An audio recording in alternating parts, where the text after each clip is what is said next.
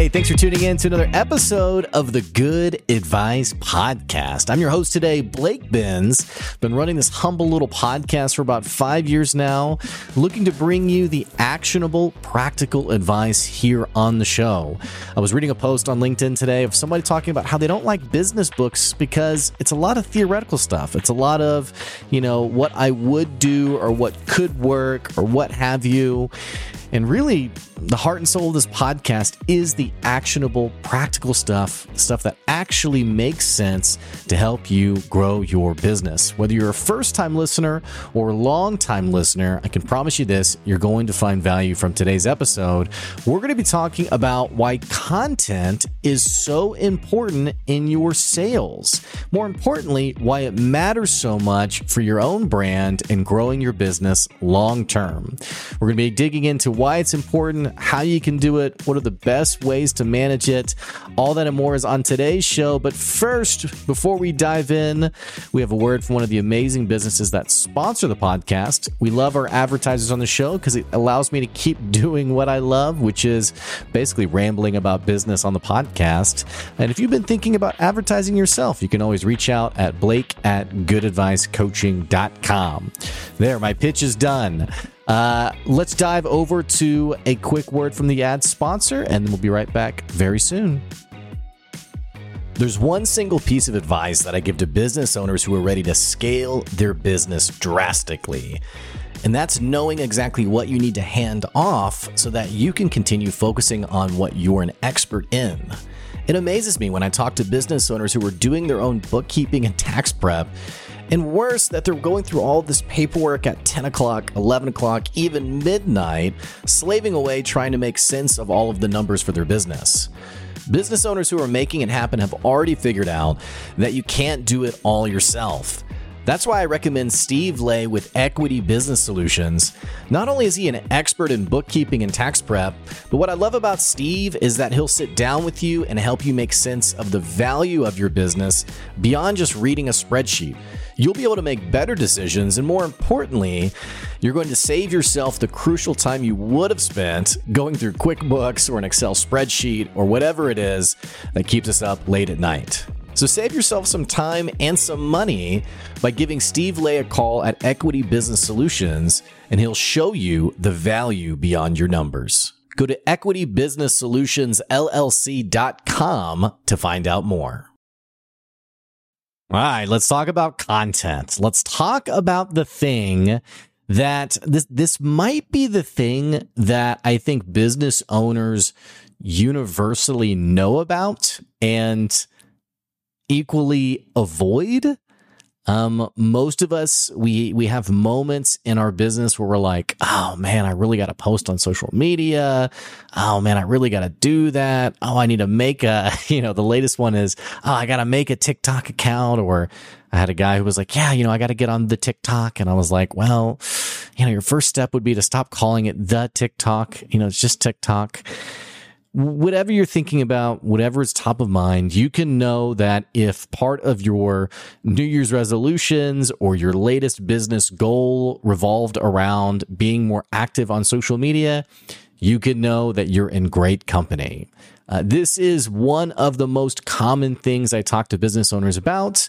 It's one of the most common pain points that people bring up is, hey, I know I have this amazing service, but not enough people know about it. Not enough people are reaching out to me about it. How do I get found? I'm kind of sick of going out and going to networking events or cold calling people or praying that God would bring me a customer. I want people to find me for once.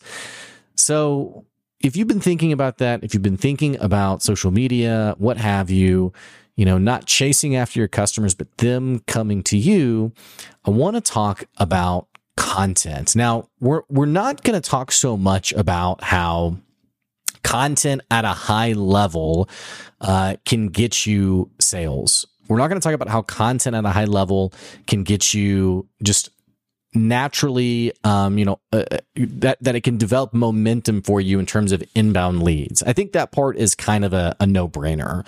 I don't think I've really ever met a business owner who has genuinely felt like creating content on social media was bad for them or bad for their business. So we're not going to spend so much time talking about, is it good for your business or not? I think if we were going to measure it or put some kind of qualifier on it, we would say in most cases, it's better for your business than not. I want to talk though about buying behavior and why content matters so much for your brand more than it does cold outreach. When we talk about brand, I think a lot of times when people think of brand, they think of large businesses. They think of one day when I'm managing a bunch of people, one day when my business hits 7 figures. Yeah, that's when brand really matters. Or if we don't, I don't think necessarily think that brand doesn't matter. It's more of those like, oh, when I get to that size, then I will start thinking about it. I've been a big fan in the recent years of the micro things that we assume aren't that meaningful that actually are pretty valuable for your business. Brand is one of those things. It's something that even when your brand is small, it can make a big difference in your business. The same thing is true for, getting back on the topic of social media content. Somebody who gets 100,000 comments, that'd be insane. Somebody who gets 100,000 views of a video is probably feeling pretty good about themselves. I put out a video just a few weeks ago that got 195,000 views on it. That made me feel pretty good. And I felt like, man, I must be doing pretty good, right? There's also videos that I've put out that have gotten maybe 2,000 views. In fact, and this is kind of the wild world of content, by the way. I've had content that I've put out that I have felt amazing about. I have felt like this is a great piece of content, and then it gets 50 views. Or actually, I put something out the other day that I don't know how this is possible. It literally got 0 views. Now, part of me, I do know a little bit of how this is possible, in the sense of there are ways that the algorithm for various social media platforms that they work against you.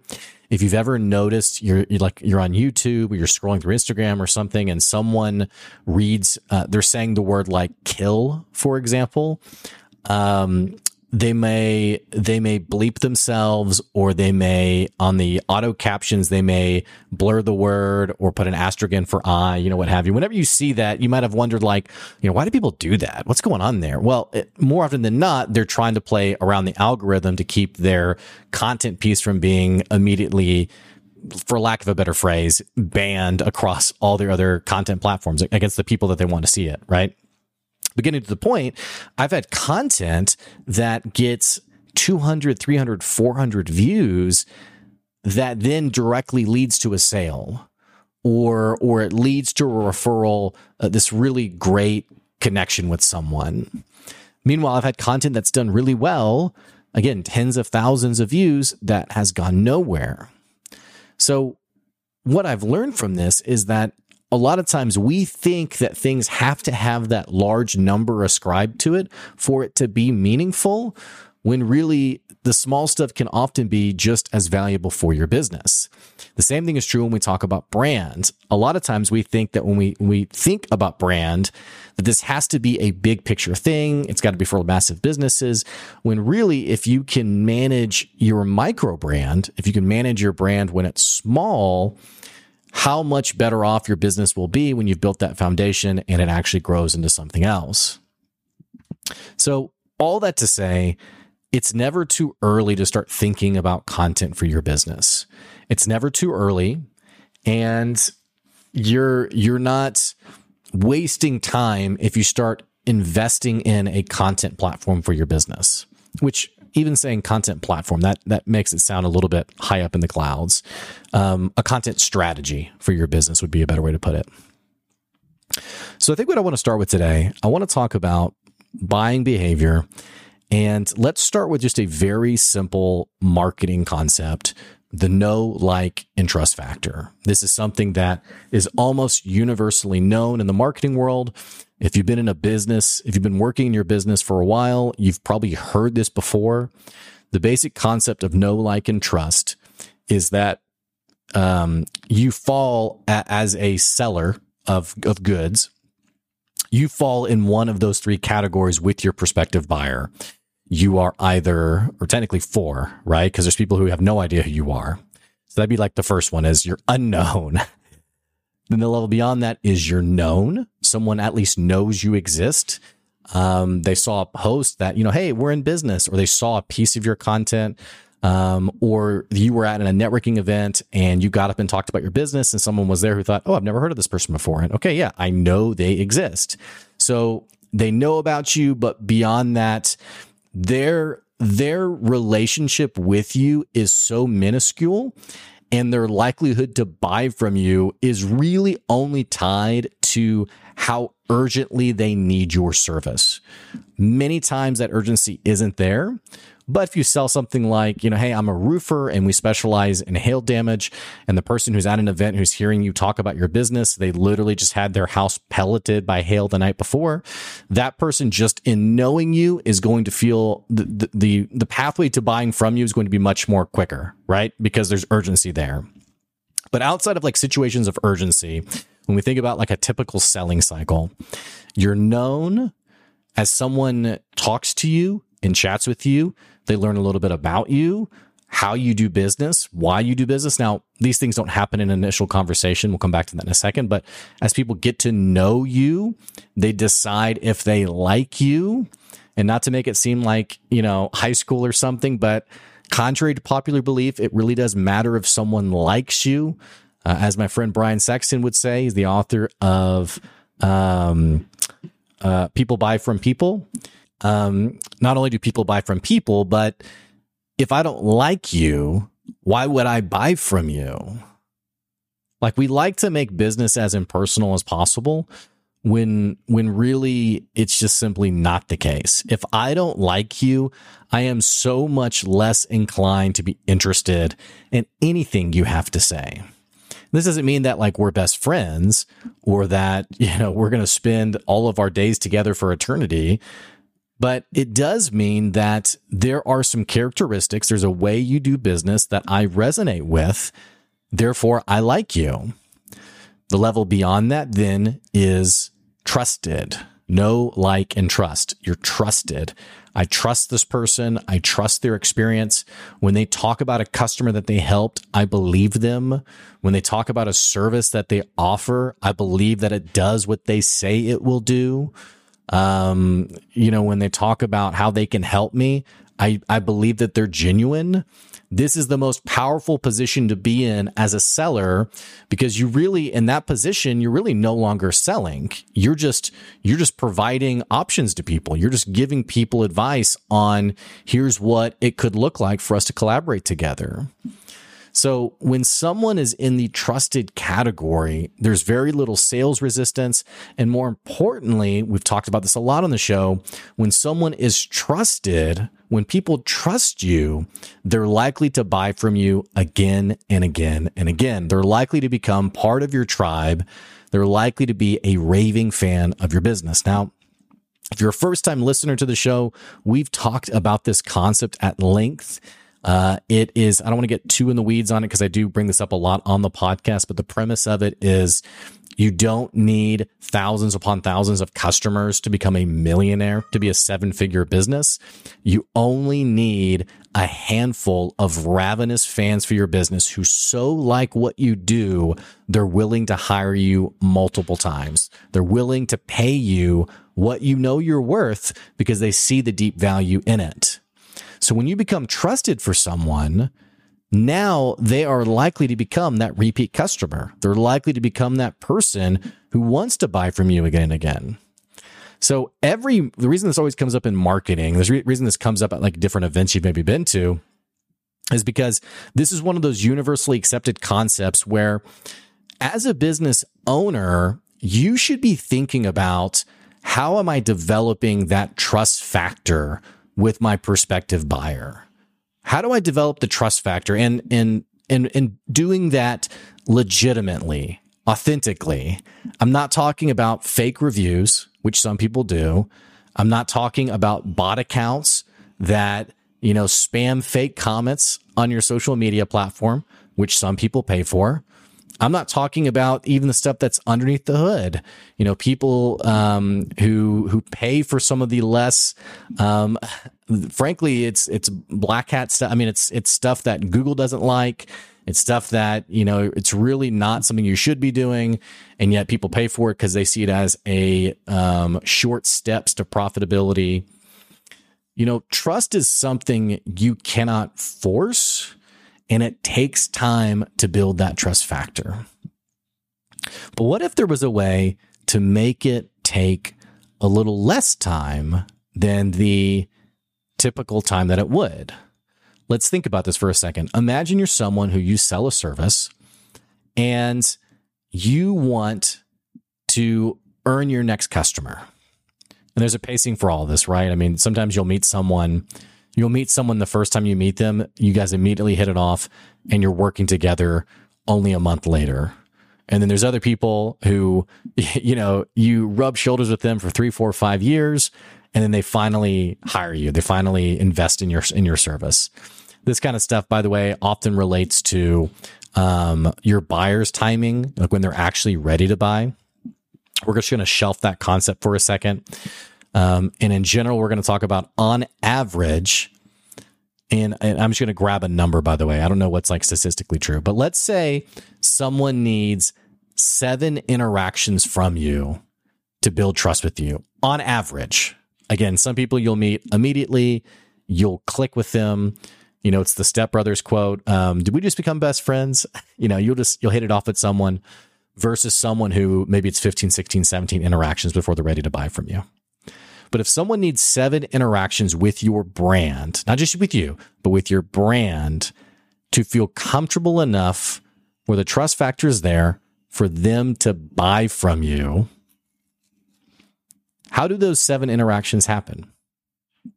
Now, if your sales process is phone calls, emails, and coffee get together, hey, let's catch up, and one-to-ones, you are going to have a deeply slow process in converting sales. Why?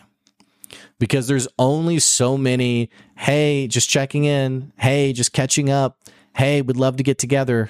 I can't even make plans with friends of mine, like real life friends. I don't know why I'm saying real life as if I'm implying I have made up friends, but like with real people in my life, I already have to like bend over backwards to get people to not like, we should get together sometimes. Like, okay, but are we really going to get together? You know what I'm talking about? Like those friends who are like always, I'm bleeding out too much of like my personal frustrations now, but those people you're just like, let's get together sometimes. I'm like, yeah, let's do that. And you're like, okay, but when? Like, when are we gonna do this, right? So this isn't any different with life with people you do business with. Schedules change. Here in Arkansas, which you could be listening anywhere, but if you're from Arkansas, you would know that with the slightest amount of snow and ice, everything shuts down. Every meeting gets canceled. People don't want to leave their house. It's pretty wild, actually. So I was out I had 2 meetings yesterday. My little neighborhood has a little bit of snow. I mean, a little bit. There's snow on the road. You can't see the road. So I pull out of my driveway. I'm kind of sliding around. I get on the main road, which is cleared. And my meeting texts me, hey, it's not going to happen. Let's reschedule. Okay, whatever.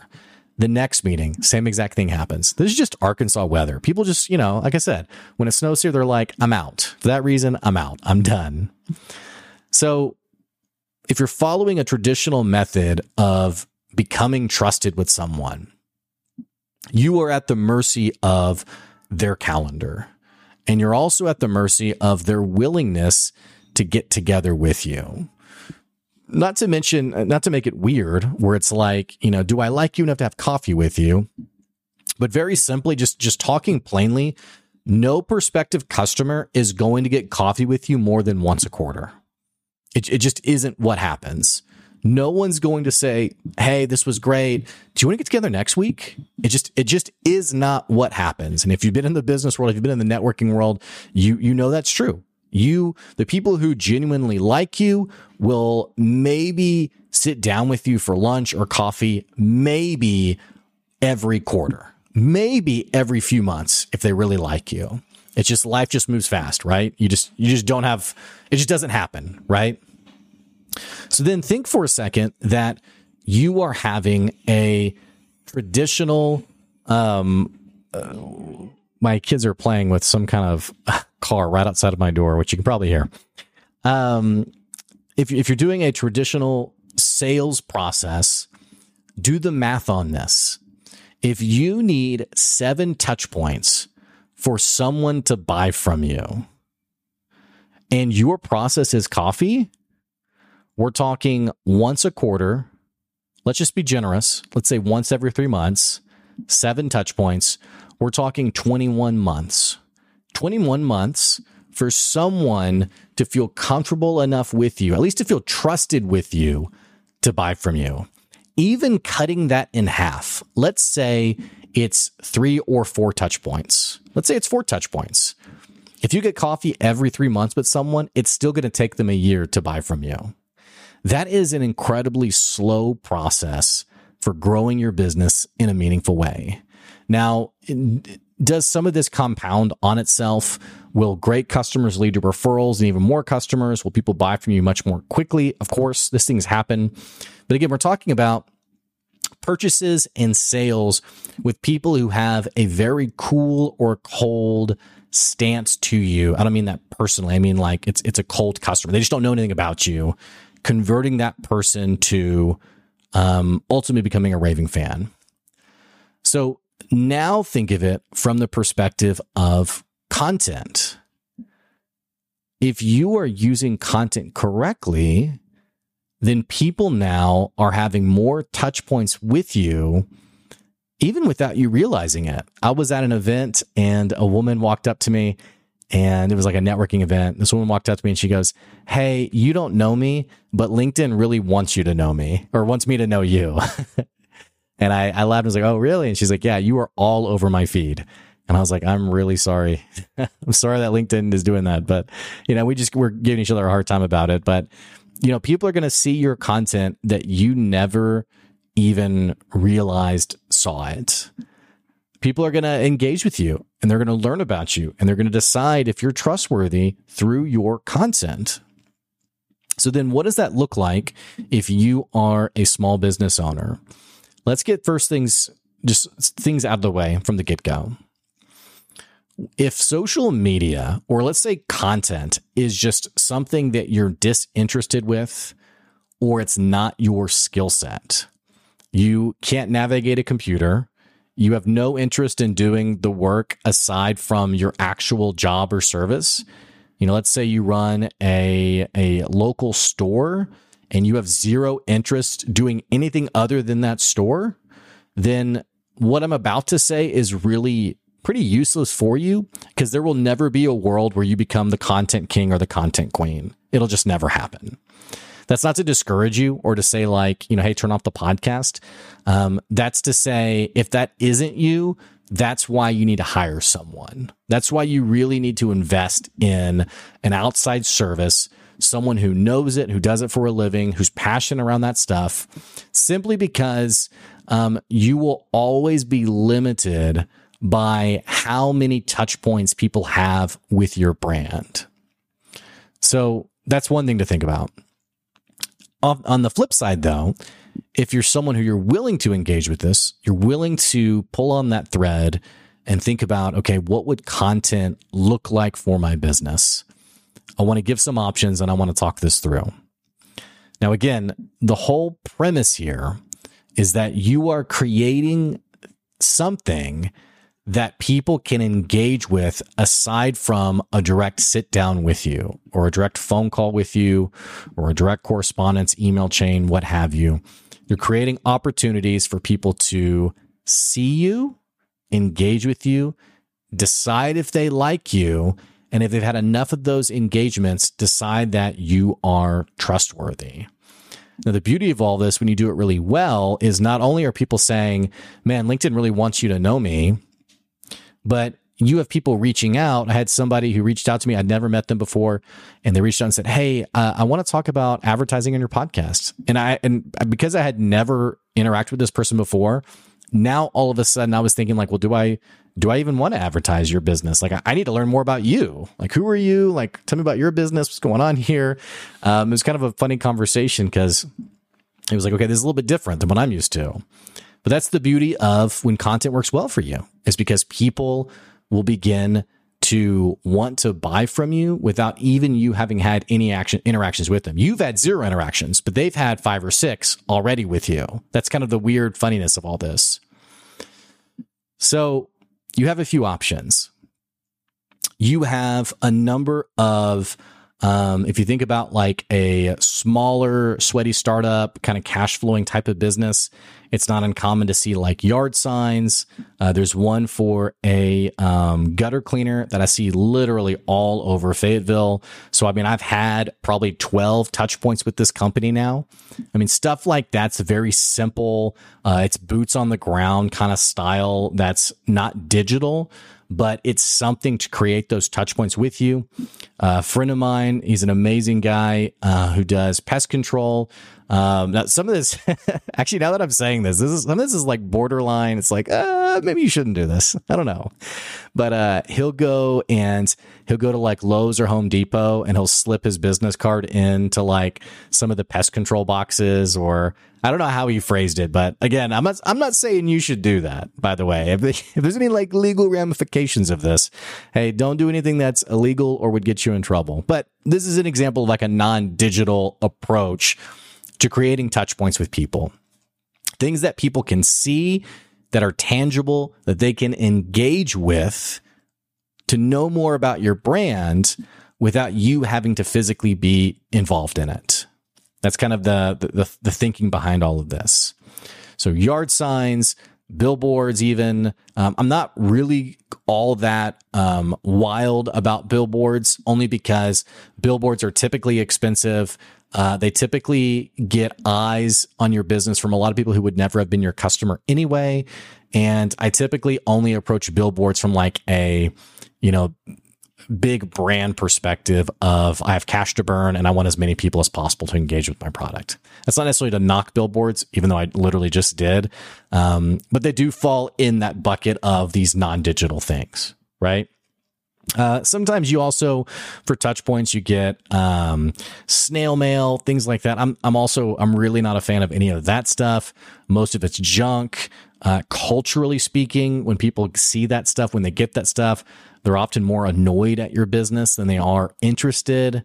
I'm literally, whenever I go get my mail, I thumb through it to see if there's anything that's handwritten or from a return address that looks like a real human being, and then everything else goes in the trash. I don't even open it. It literally does not even get opened. So, and that's, we're not talking about necessarily effective ways to do this. We're talking about things that are tangible and non-digital. So even in today's culture, there are things you can be doing that are non-digital. If you want to reach more people and you want to reach people faster, you want to build that trust factor faster, you really ought to think about what's my digital approach to content. There's a few things you can do here. One of them is social media content.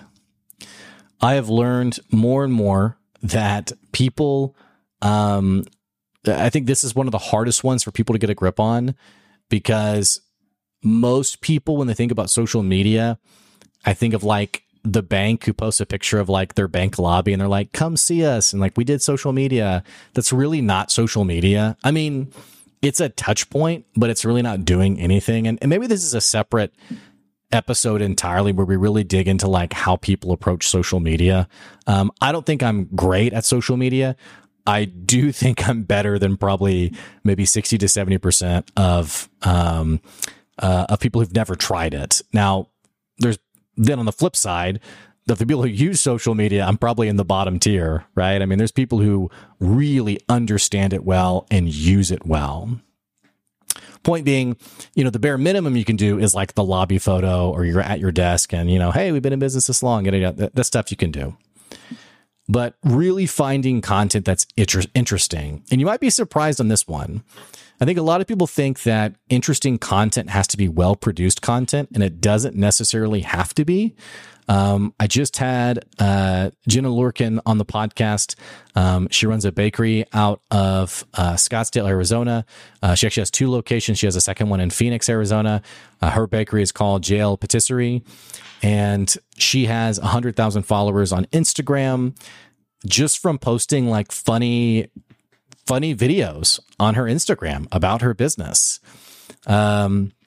I see stuff on Facebook all the time. People who are like plumbers, electricians, who are like, I saw one of a roofer who was on a roof and he was pointing out all the things that you can look for bad roofers that they don't want you to know about. And just stuff like, I'm never going to be on a roof. I'm never going to be checking this myself, but it was interesting enough for me to engage with their brand. So stuff like that, when people talk about social media, that's really what effective content looks like. And frankly, great social media content involves engaging with other people. There's a lot of people that engage with me on LinkedIn who I've never met in person. We just have a friendship through LinkedIn, and that's come through engaging with people on LinkedIn. So social media is one opportunity. A second one is an email campaign. Campaigns too is not the right. It isn't the right word because campaign implies there's like a duration to it, like when you're done with it. A newsletter would be a better word. A monthly newsletter, weekly newsletter, whatever it is, you send it out. Here's what's going on. Some interesting things you might care about. Yada yada. You would think that maybe this wouldn't go anywhere. Is email dead? I don't know. The answer is that email actually does pretty well still. The guy who created the Morning Brew just had this amazing, I think it was like a $40 million collaboration with HubSpot. Morning Brew was a business email that started, I think maybe 4 or 5 years back, and has grown into one of the main business newsletters out there. I myself, have around 150 people on my newsletter. It's just people that I said, hey, do you want to come on this? You want to be on this newsletter? And they're like, sure. And that number has oscillated over time. Pretty small newsletter list, but all people who personally know me.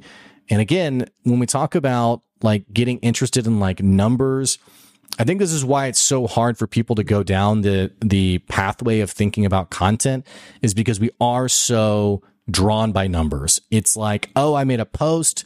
It either didn't make me money or it didn't go viral, so it wasn't worth my time. I have made more money on this newsletter with 150 people on it than I have. I mean, I have a customer right now who has a newsletter with 5,000 people on it, and he's not monetizing it at all. He hasn't made any money on it. He's not making any sales on it.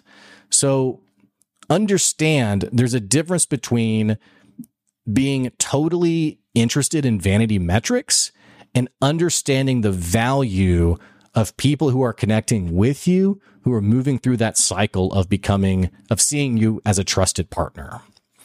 But newsletter is one example of something you can be doing. And then lastly, the one that I'm obviously incredibly biased about is podcasting. Podcasting is a great opportunity to grow your brand, to grow your business. And you'd be surprised the number of niche podcasts that are out there.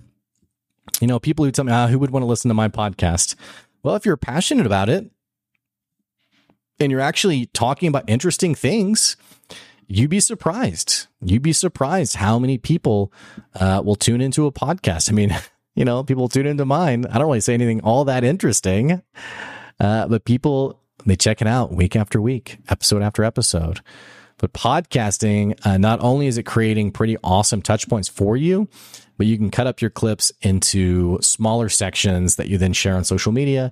And so now your 30-minute podcast becomes 7, 8, 9, 10 pieces of content for you. And that's another piece about content is whenever you approach content, you really have to approach it from the mentality of, if this piece of content is a sponge, how do I squeeze this as much as possible to get as many pieces of content out of it? And this is because the content game, it's a game of consistency and it's a game of micro gains. You're probably just not going to be that person who posts something or publishes an episode or sends out an email that goes viral. If it was that easy, if just doing it, if you were likely for that to happen, it wouldn't be called going viral. It would just be an assured thing. virility, can I use it that way?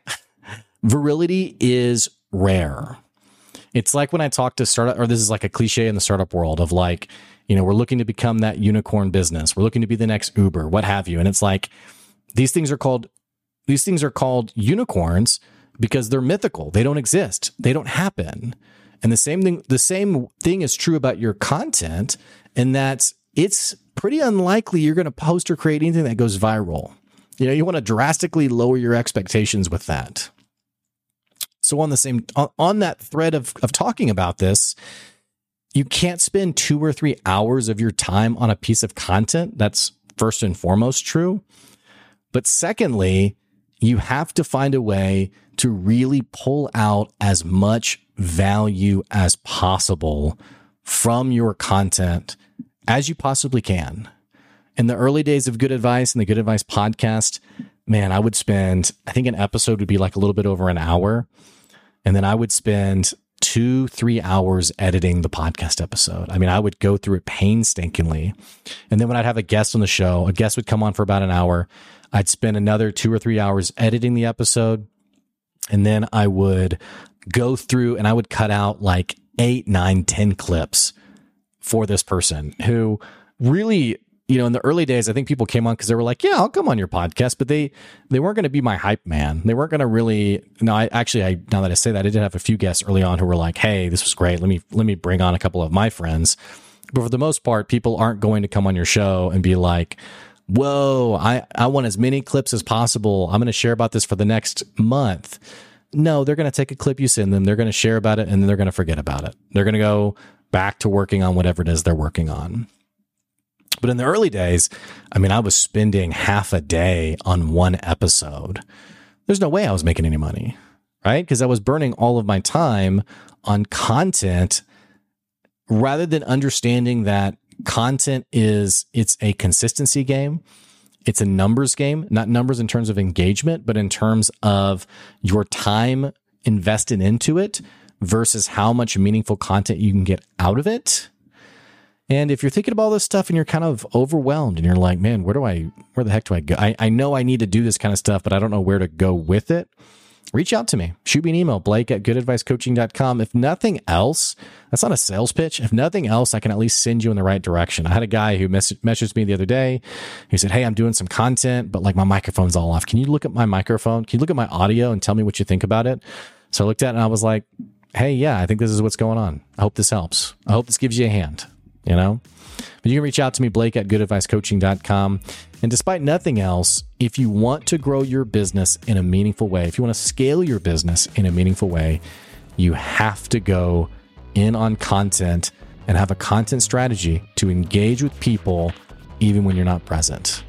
Otherwise, you're going to be stuck. You're going to be stuck only impacting as many people as you can touch in a day, as many coffee meetings as you can book, as many one-to-ones that you can schedule, as many emails that you can send back and forth. There's only so much you can do.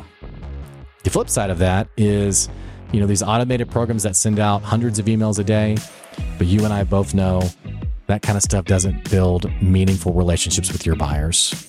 And I'm all about the trust factor. I'm all about high relationships with people who want to do business with me again and again. And so far, it's doing pretty well for me.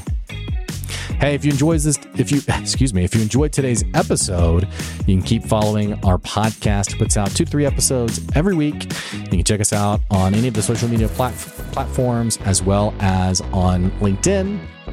And that's pretty much it. That's today's good advice. We'll catch you later. Good luck in the content game. See ya.